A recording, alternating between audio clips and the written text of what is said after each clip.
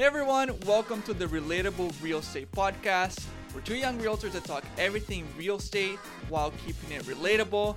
I am Daniel, and today we have a very special guest. He has around 30,000 followers on TikTok and hosts the second biggest podcast at Stonehouse Realty, of course, just right behind ours. Yeah, okay. Connor, how's it going, buddy? Good, man. Thanks for having me on. Yeah, no, it's a pleasure. I know Kate and I actually planned this for a while. We always wanted to invite you. Yeah. But finally have some time, and we're glad you're here. Well, I'm delighted to be on the Relatable Real Estate Podcast. There you go. Thanks, buddy. Of course. So tell us a little bit about yourself. I know I don't want you to get too much into detail because we're going to get into it in the podcast. But just for people that don't know you, who's Connor? Yeah, so I was a plumber basically right out of high school. I got out like June 16th, I think is the last day of high school. And then I was in my plumbing course by like July 6th or something like that. Oh, so I was still 17 when I started plumbing. And then did that for almost 9 years before I saved up enough money where, I didn't enjoy that job, and it's nothing against plumbers or whatever, but I was never a mechanical guy. Like I didn't get anything from like, putting some pipes in the wall and being like, that's beautiful. Like it's flush, it's level. Like it didn't do anything Just for me. Dreaming about it. Yeah, it didn't do anything for me, right? And even like people, like trucks and cars and whatever, and listen to that V6, and like, I just like it doesn't do anything for me, right? So it wasn't my passion. Yeah. So I saved up enough money, went into real estate, which is my passion because I love investing, I love finance, I love the idea of having financial freedom and everything. And actually got into real estate investing when I was about 22 or 23. I did my first investment property, and then just fell in love with it. And then I just realized I was like, hey, I actually like know quite a bit about this. Maybe I should just be a realtor, because everybody that I listened to who I like looked up to at that time were real estate agents at one point, and then they gradually kind of transitioned out of being a realtor into like full-time influencer or whatever, right? So got my real estate license, hit the ground running, and not going back basically is the end story. Awesome, dude. Yeah. No more putting pipes or no. Well, hopefully, I mean, unfortunately, you can take the plumbing out of you, but you can take you out of the plumbing, but you can't take the plumbing out of you, because everybody has 2-3 plumbing issues a year. So I'm still fixing stuff around that. I even asked you last year. I was like, bro, I think I turned only my hot water off or something. I was like scared that something was gonna blow up. So yeah, I know people still probably ask you all the time. All the time. And even like for clients, they've had plumbing issues. Like if I'm listing, I'll be like, I'll just fix it. Well, there you go. Yeah. Well, but dude, on that topic, it's awesome that you mentioned you bought your property when you're pretty young, right? That's definitely something we're gonna be talking about. But most of our listeners, they're first-time home buyers, or they're like young people. They're trying to get into the market. And the main thing about our podcast is that we're trying to be relatable to young people nowadays, right, in the market. And I know that you do a lot of videos on TikTok, and most people assume that a lot of the audience on TikTok is pretty young people, right? Yeah. So a question that I had for you is that really the case? Is like most people reaching out to you on TikTok, are they like young people? Are they like first-time home buyers, or is it like completely different? Honestly, no. Like, oh, really? I haven't dealt with a lot of first-time home buyers. Maybe like 5 or 6 first-time home buyers. Really? Most of the people that reach out to me are actually investors, like maybe first-time investors, but it's not their first home, right? And you'd be surprised the demographic that's on TikTok. Like most of my clients are in their 40s. Like that's really? Most of my clients. And those are the people that reach out to you from TikTok. Yeah. Interesting. Yeah. So I mean, first-time home buyers, like it's. I love working with first-time home buyers, obviously. Yeah. Right. But it's there's not too many of them that I've gotten through TikTok. Even most of the first-time home buyers that I've dealt with are just like friends. Stuff like that. That makes sense. Yeah, no, that's really interesting, man. I was expecting something a little bit different, right? Especially TikTok, everyone's like, oh, it's like teenagers like dancing and stuff, right? But no, that's interesting. It's like mostly investors. Yeah. But in the case of the 5 or 6 first-time home buyers that you worked with, what were some of the biggest challenges they had, especially with young people? It's just finding something that they like, right? Because I mean, the typical sales cycle of a first-time home buyer is they want something that is out of reach. Right. And then they find out that, we can't get that. Our budget's actually lower, or what they thought they could get, the price is getting bid up every week. They can't find something they like. And then eventually they realize, like, okay, the first house I live in, I'm not probably not going to like this house, right? Yeah. And I'm just going to have to suck it up and live here for 3 to 5 years and climb the equity ladder, right? So it's just getting people to the point where they understand that, like, hey, your first house is probably going to suck, right? Yeah. You're not going to love your first house, but that's not the point of the first house, right? The point of the first house is to stop paying rent, pay down a mortgage, build equity, and then sell that and move up into the next home. Or if you can, keep it, rent it out, and just buy the next one, right? So, yeah, it's just, you know, bringing people to that understanding that a lot of the time what you're trying to do isn't realistic, and that's the wrong mindset to have, right? The mindset isn't, I need to love this house. It's, I'm trying to make money with this house. Is basically, that's the mindset. Right. So you can accumulate some equity and then eventually move to something bigger, right? Exactly. I think that's, I think one of the reasons why we're so excited to have you on the podcast is because in one of the videos that you did, you talk about how when you bought your first property, you're pretty young still, and you commuted from Abbey to Vancouver, right, every day. So that's something that you're just talking about, like some of the sacrifices, right? Yeah. The first house is not going to be exactly what you're looking for. So tell us a little bit, like when you're, 23, I think 22. I was 20. I was 22 when I got my first. 22. Yeah. So tell us, like, a lot of people that watch our podcast are around exactly that age, right? Like, what are some of the sacrifices that you made, and were they worth it? Yeah. So first off, everybody says travel when you're young. I completely disagree, and that's probably going to piss off a lot of people that have already backpacked around Europe and Thailand. But I have a completely, counter argument to that. So, I would say don't travel until you've got your first home, or you're in the career that you love and you're happy doing what you want to do. Because if when you travel for a year or 6 months or whatever, not only are you spending the money to do that, but you're also not making money while you're doing that, right? And then that's, if you're losing 50, 60 grand doing that by not working and spending money, how long do you think it takes you to save up that money? Oh, yeah. 50, 60 grand, like most people would be lucky to save like $8,000 in a year. Right. It's going to take you like 8 years to get that money back. It just doesn't make any sense, right? So the first thing I did was basically no traveling. The second thing I did was work minimum 50 hours a week. Right. But as high as, I think the most I ever worked was about 87 hours in 1 week. And I did night shifts, on-call shifts. I had a company vehicle, so I just drove that as much as I possibly could. So I wasn't using my own gas. Just getting that free gas. I drove a beater 2007 Ford F-150 for 6 years that I bought for 10 grand. Nice. Right, on a line of credit, and then paid it off in 6 months. Yeah. On top of the money I was making at my day job, I was also doing side work. Right. And I didn't spend money on clothes, or everyone was buying fuel, tires, and lifting their truck, and I wasn't doing that. And people were buying freaking Bose sound systems, and I didn't do any of that stuff. Right. I literally just made money, and all the money that I made went into my bank until I bought my first place. Right. So I was making $26 an hour, and I think I made about $96,000 when I was 21. So, do the math on that. My salary should have been like 50 something thousand bucks, and it was 96,000 at the end of that year. Right. So that's how much I worked to be able to make this happen, on top of living frugally and paying for nothing, and like spending money on nothing.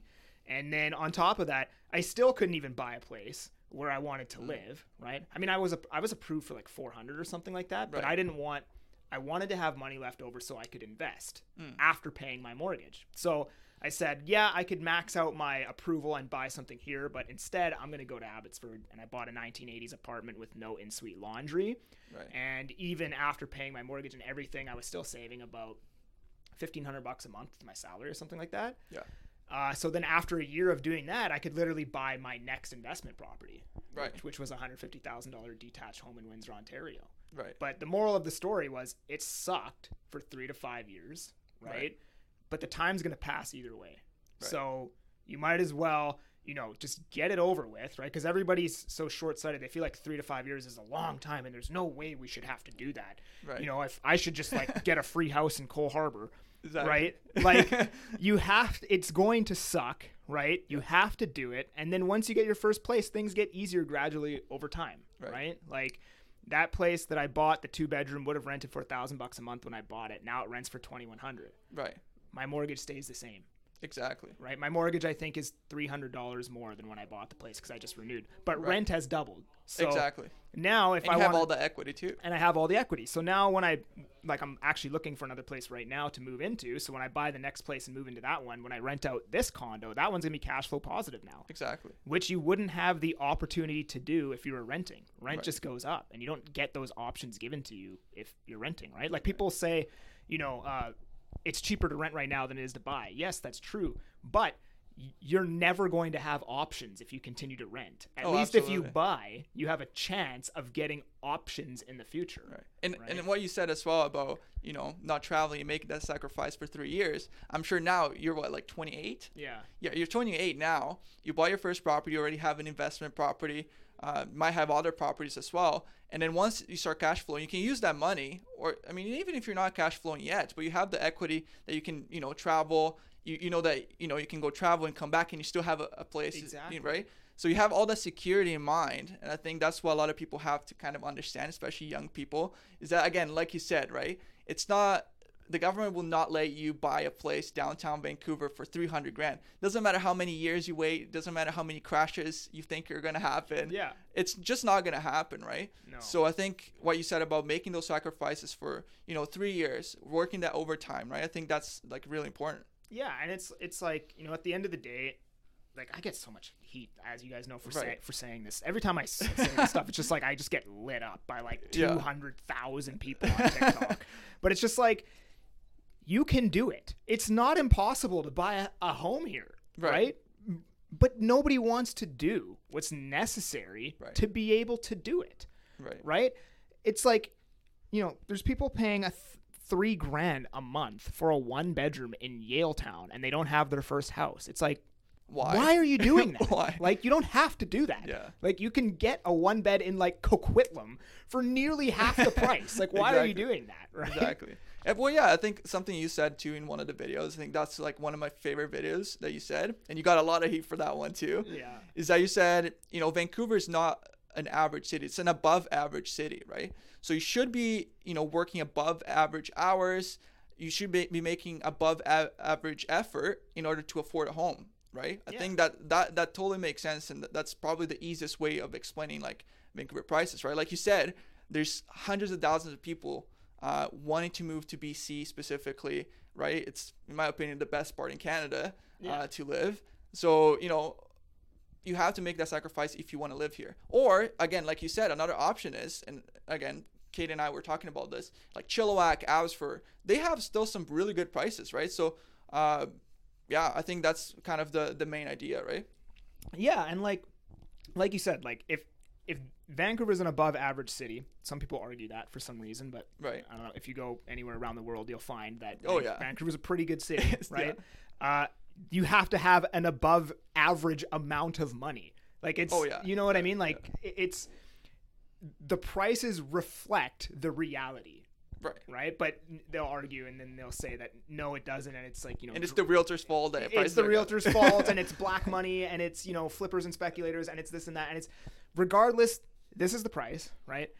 This is what you have to do to overcome the fact that that is what it is. Right. And if you don't want to overcome that, well, then what are your options? I mean, you can just keep paying the rent and complain, right? But that's not going to solve your problem, unfortunately, right? Like I wish we could all just do that and the problems would solve themselves, but they typically don't, right? So, I mean, you could also buy a place in like Calgary or somewhere cheaper, or Moncton, New Brunswick. You can get a place for like $100,000 and just build equity over there while you continue to rent here, right? And then eventually bring that equity over here, right?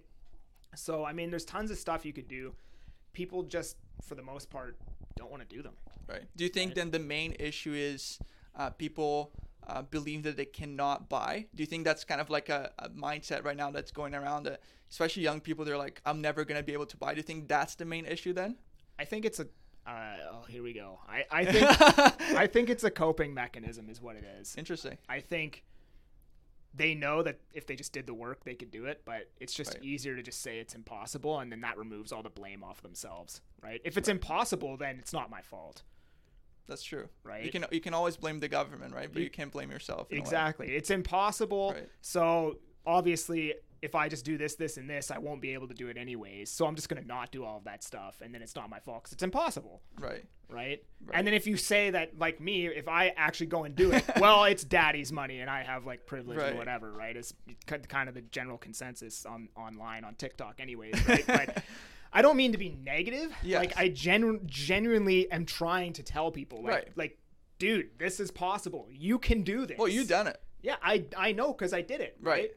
And like, sure, the prices are higher now, but maybe you don't get a 2-bedroom. Maybe you get a 1-bedroom. Right. Or maybe you go a little bit further into Chilliwack. And yeah, it's going to suck for 3 to 5 years. Right. But like everyone who's, for the most part, most people who have accomplished big things have gone through a period in their life that sucks. Right. And that makes sense, right? It wouldn't be as exciting if everything was just super easy, right? Exactly. I think now you can probably look back and see all the effort paid off. And I think that's probably like also really rewarding for you. Yeah, totally. Awesome, man. I mean, in regards to the negative comments, that's something that I always laugh at your stories as well. Anyways, we're not going to get into details of group names or names in general. But we hear a lot about people talking about a crash, right? And especially in your videos, like literally if you look at the comments, it's like not every other comment, but you're gonna find like every 15 comments someone's like, I'm just gonna wait for the crash, right? I'm like, people think they're like gonna predict a crash or it's gonna happen. What is your opinion on that? Like, I know that some people have been saying crash for like 20 years, but what do you think it's like for young people that are looking to buy, they're waiting for that crash? What would you say to them? I mean, we're always at risk of a crash. That's life. Like, that's the way, that's investing. That risk is always there. And in anything you do, there is risk. I could have died in a car accident on my way here. True. Right? I literally had a risk of dying. Right? Does that mean I shouldn't just like drive? Ever? Like, you know what I mean? Just stay at home.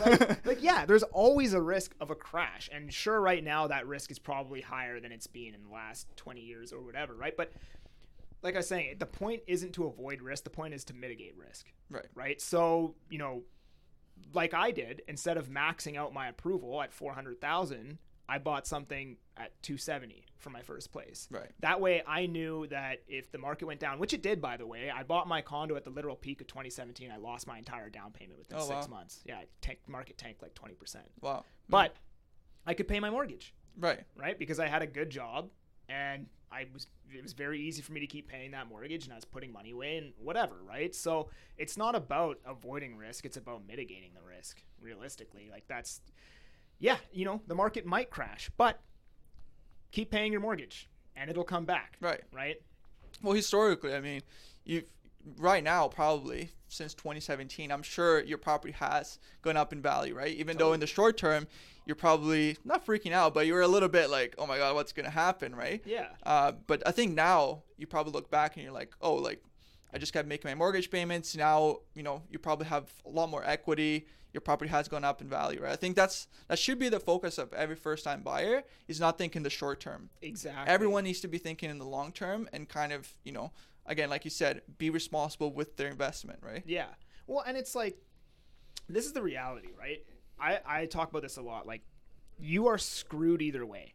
So you might as well take a chance at not being screwed. Do you think if Canadian real estate crashes and doesn't come back, that you are going to somehow not be screwed? Right. You know what I mean? Like, like if you're renting and the real estate market has crashed and it never comes back, like, do you really think that you are going to somehow like beat the economy? Single-handedly, like, I was so smart for not buying, but now nobody has a job and the Canadian dollar is insolvent. Like, like you're going to be screwed either way. So you might as well take a chance at not being screwed. Get yourself in the market and start building equity and whatever, right? Because living in that constant fear cocoon of something bad's going to happen, something really bad's going to happen, something really bad. Like, you could do that for literally every sector of your life. You can do that for everything. That's true. Right? So, I mean, you just do stuff and, you know, plan for the worst and hope for the best is basically what you do, right? Plan for the fact that it might crash. But don't sit there and put all of your eggs in one basket, banking on a crash. And then when it doesn't, you're, you know, all the people in the Metro Vancouver housing collapse talking about great group, by the way, since 2015, and now prices are up 150%, right? You probably don't want to be one of those people in that group. So well, exactly. Yeah, you see some of the comments in those groups, and it's like 2 years ago, it's like, it's coming, it's going to be a bloodbath in the next like few months or whatever, and then now, you know, for the last 2-3 months, we've seen prices going up again and kind of things stabilizing. And yeah, it's interesting, right? Like, I think it's what you said. I mean, you know, you have to take the risk. Again, if it was a risk-free investment, right, everyone in the world would just be doing it all the time, right? Because every investment has some risk, right? Yeah. Of course, again, it's mitigating the risk. It's speaking to, like, you know, people that are doing this all day, right? That's all we do. Is like, we look at the market, we see what's going on. So I think we have a pretty good idea of, you know, how to guide people through those steps. And again, yeah, mitigating risk and doing the smart investment.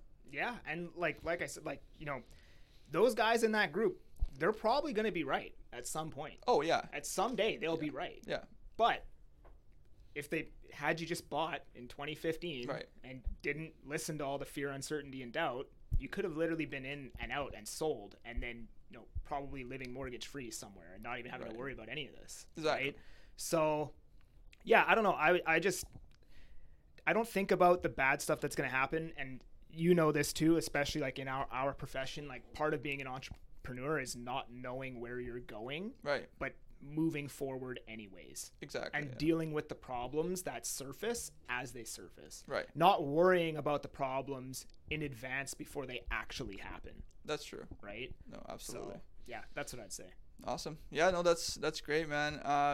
Well, I think we kind of covered it all. I know that there's so much more that I want to talk to you about, but you know how it is, like young people, we have short spans, attention spans, right? So I think we'll keep it at that. Do you have anything else you want to say, like, about what you think is going to happen with the market, and advice that you give to like first-time home buyers or young people that are trying to get into the market, other than the ones that we already spoke? I mean, my guess is as good as anybody's guess what's going to happen with the market. Yeah. I mean, it's really hard to say. I mean, what I will say is, you know, immigration is so high to the point where it's, you know, our infrastructure can't even support it. Right. And the amount of housing starts are projected to be down 32% below our average by end of year. So housing starts are down 32% than what they normally are. Right. And immigration is up like a lot, whatever it is, 150%, right? We're bringing in like 1 million people every year or something like that. So, you know, supply and demand basics tell me that doesn't look very good for prices coming down. Right. It looks like prices are going to go up. Right. I could be wrong. Maybe some catastrophic event happens or whatever. But if we just look at the, you know, the supply and demand dynamics there, that tells me that prices are probably going to go up, and they're going to go up fast at some point. Right. Awesome. Within the next 2 years, at some point, I would expect some massive, you know, leg up in prices. Absolutely. Right? Well, yeah, no, I think from the conversation here, I would say, you know, if you are right now 22 years old, 25 years old, or even 30, really, like, you know, if you are thinking about buying and making that sacrifice, like you said, I think it's still worth it, right? I think, again, if we're seeing these inventory super low, housing inventory super low in general, and immigration, I think it's still worth making that sacrifice for 2-3 years, right? Eventually, I'm sure you traveled to Europe, you did all your trips, right? Yeah, totally. And then it's better to do it with more money too, right? Yeah, exactly. It would suck to go to Europe and then come back. You have like no money, and you're working in the restaurant for like 10 years to maybe pay your rent, right? Well, you want to be making money while you're there, right? Exactly. Like you want some passive income being generated as you're on vacation. That way, it's just like, you know, I'm not working right now, but all of the stuff that's coming in is paying my bills. So at least I'm not moving backwards by going on vacation, and I can actually enjoy it. Exactly. Right. So. That's it, man. That's the key. Well, thank you so much for coming, Conor. Of course. If anyone wants to follow you on Instagram, TikTok, or whatever, what's your at? It's at That Agent Kelly. There you go. I'll put it on the description too of the podcast. If you guys liked the episode, make sure to follow us on Spotify. It's Relatable Real Estate Podcast. On Instagram, it's Relatable RE Podcast. And we'll keep bringing people in. And you know, Conor was a special guest here. We've been looking to get him in a while. And I'll see you guys on the next episode. Thanks for watching. Peace.